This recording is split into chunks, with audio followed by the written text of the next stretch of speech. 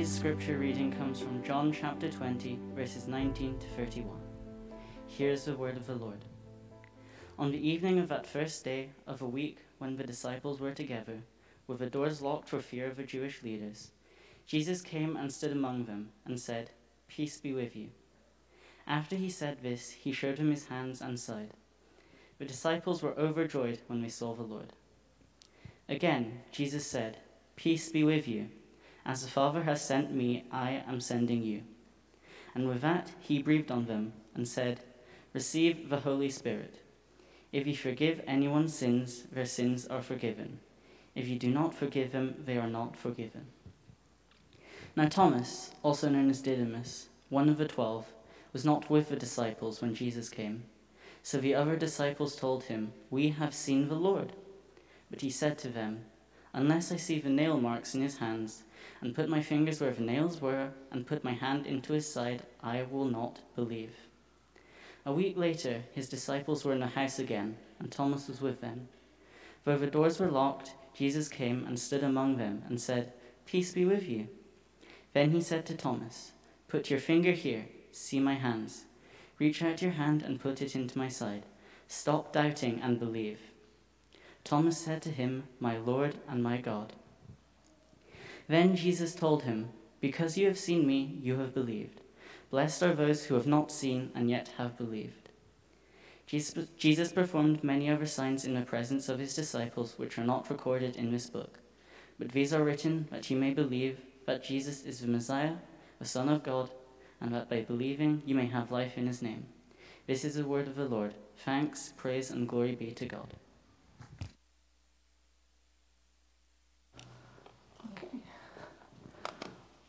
Right, thank you, Alfred.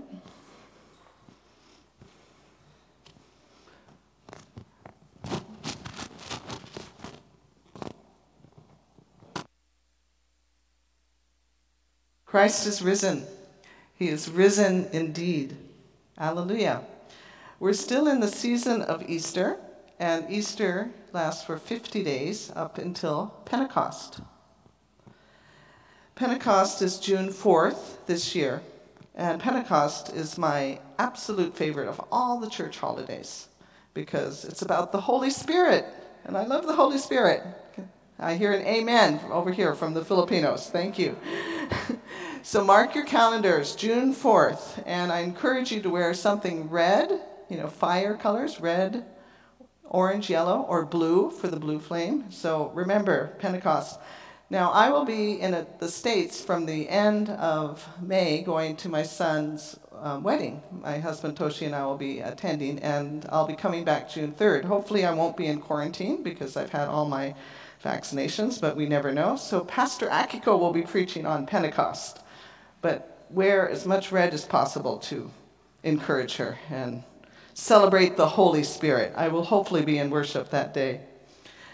So the Holy Spirit is something we experience and we also feel, and we may not see the Spirit, like right in front of us, like I see this light, but we know the Holy Spirit is there. We experience the Holy Spirit, and the Holy Spirit is what's guiding us, and hopefully guiding us here at Kobe Union Church. The Holy Spirit may have guided the disciples to the room they were hiding, and they were scared. The disciples had seen what had happened to Jesus, and they didn't know if they'd be next. Scripture tells us they were behind locked doors, and they were afraid. Can we identify with them? Can we identify with these feelings of fear and perhaps doubt? Have you ever felt anxious or frightened about anything? Sometimes we may be teetering between belief and doubt, depending on the circumstances in our lives.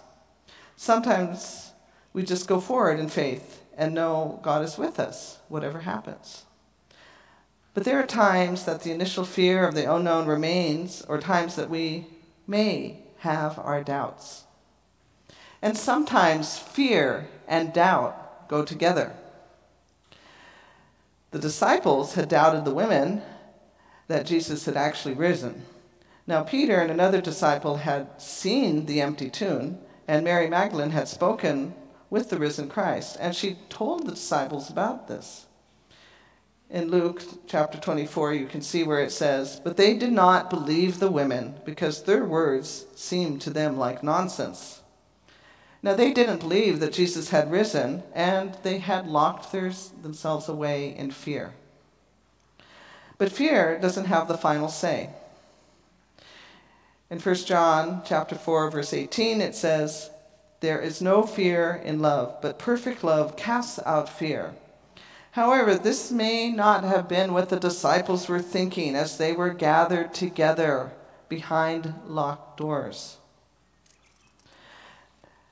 Now, it says in Scripture that the disciples were together with these doors locked because they were fearing the Jewish leaders. But that's when Jesus came and stood among them and said, "Peace be with you."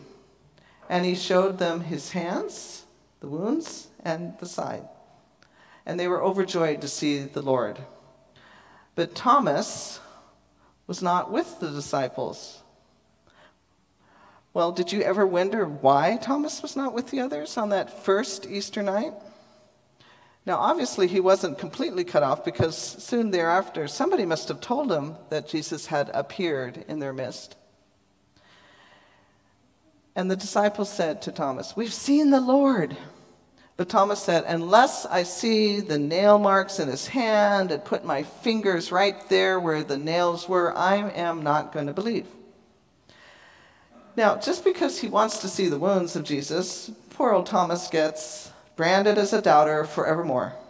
Doubting Thomas, the disciples whose nickname would forever define him. And it's just on the basis of one remark. But do you realize there's nowhere it really says the word doubt in that scripture? And he may have had his doubts, but the word doubt is not mentioned. And actually, if you look at Thomas, he was pretty faithful to Jesus.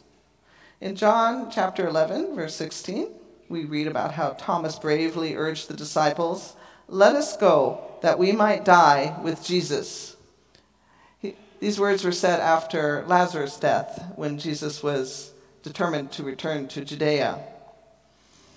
And another example is from John chapter 14, verses 5 to 7. Thomas said to him, "Lord, we don't know where you are going, so how can we know the way?"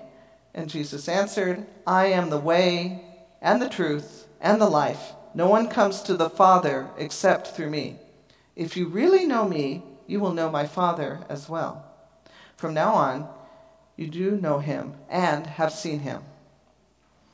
Thomas was perhaps the only apostle who went outside the Roman Empire to preach the gospel. He's also believed to have crossed the largest area, which includes the Parthian Empire and India. Many people came to believe in Jesus through Thomas's work, and in the 1700s, when Christian missionaries arrived in India, they found a thriving small group of Christians known as the Mar Thoma Church. Mar Thoma, after the name Thomas. And that's a church that continues to this day. When I was in Chennai, India, for a pastor's conference many years ago, I visited the Mar Thoma Church. And I learned from them how Thomas might have been in India and had preached to them and taught them so that they still have their churches, the Mar Thoma Church, today. In addition, if we look again at today's scripture, we see that Thomas was the only disciple not hiding behind locked doors. And so I think Thomas was pretty loyal to Jesus. Let's think of him as a loyal Thomas. Now, if he did have his doubts, so what? Thomas reminds us that honestly facing our doubts can open us to a greater faith. The courage Thomas showed in doubting allowed the risen Christ to reveal God's face in a new and fuller way. Thomas's story also demonstrates that Christ's resurrection frees us to forgive and be forgiven. The church is full of doubters. All of the really good theologians of the church were doubters. Martin Luther himself was a doubter, believe it or not. Doubt is not the opposite of belief. The opposite of belief is unbelief. So doubt is part of faith. My search for the unbelievable, unseen Jesus led me all the way to seminary. My doubts and my questions haven't hindered my faith. On the contrary, my doubts and my questions have fed and nourished my faith. We can always go to God to share our doubts. God will listen. Thomas perhaps speaks for a good many of us. Can we believe in things we cannot see? Some of us may live our lives as though seeing is believing. But there's many things that I see that I know I'll not understand. For example, I don't really understand how a television works, but I watch it. Another example is people talking on their cell phones, every single day, and I don't understand how voices really travel through time and space. So there's many areas of my life for which no amount of scientific knowledge or technological savvy or historical data could ever help me to understand or believe. When I engage in the deeper questions of the purpose and meaning of life, when I face relationships that require reconciling, or when I struggle with life's tragedies, I need something greater than what the current circumstances offer. When situations arise that leave me speechless or that are just too horrific for my thoughts, I need more than I can engage with my 5 physical senses. I need to believe and I need to trust in things that I cannot see. And this is faith. The Gospel of John is written for people like you and me. We did not get to see Jesus' resurrection with our own eyes, but who live on a daily basis as Easter people who experience the resurrection in our own lives. I believe in the power of the risen Christ to work in the body of Christ, to bring Christ's reign of justice and grace and peace, shalom, to our lives. And yes, I still have doubts from time to time. Of course, there are days I wonder if the body of Christ, that is the church, is up to the task of ushering in God's reign or providing a vision of abundant life for all. But I choose to place my trust in God that Jesus reveals. Martin Luther King said these words, "Faith is taking the first step, even when you don't see the whole staircase." Belief is something you can't see, requires vision, the ability to see beyond what is, and then to act as if it is so. What I can see in the church isn't perfect by any means, but my faith is not in the church. My faith is in a vision of God that is revealed in the life, death, and resurrection of Christ. My faith is about practicing the love of God that is revealed in the life, death, and resurrection of Jesus. Doubting Thomas has become for me a character who encourages the faithful not to give up our doubts, but to embrace them, because I have come to believe that doubt and faith are partners. So I embrace my doubts and live in my questions. I live with them. Thomas would speak to the doubters today, to those of us who have seen our hopes and dreams destroyed. But I have belief in the resurrected Jesus Christ, who loves us, whether we have doubts or not, whether we are wounded or not, and assures us of his everlasting love. I like how the story in our scripture today, how Thomas really wants to touch the wounds of Jesus. He wants to feel them. Perhaps he wants to be part of the suffering of Christ. And he also wanted to make sure that Jesus truly was human. He was not a ghost, but he was there with him.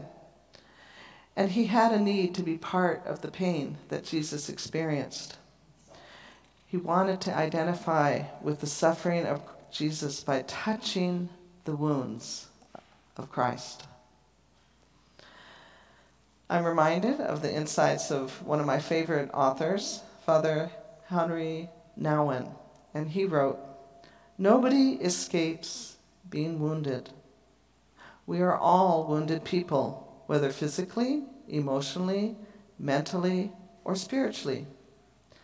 Nouwen asked, how can we put our woundedness in the service of others? This story comes from the questions and perhaps doubts of Nouwen's life, and out of those stories, Nouwen coined the phrase, wounded healers. Over the years, I've seen the power of wounded healers at work. I have seen embraces that have moved me to unlock some of the doors that my own pain has caused me to shut, releasing me from the fear of more loss. There is both captivity and a freedom in our woundedness. Our stories tell us who we are and who we are becoming. The wounds of Christ are all around us. As we remember Christ's wounds and Thomas, who touched them, may these wounds continue to inspire us in a desire to touch and be touched, to heal and be healed.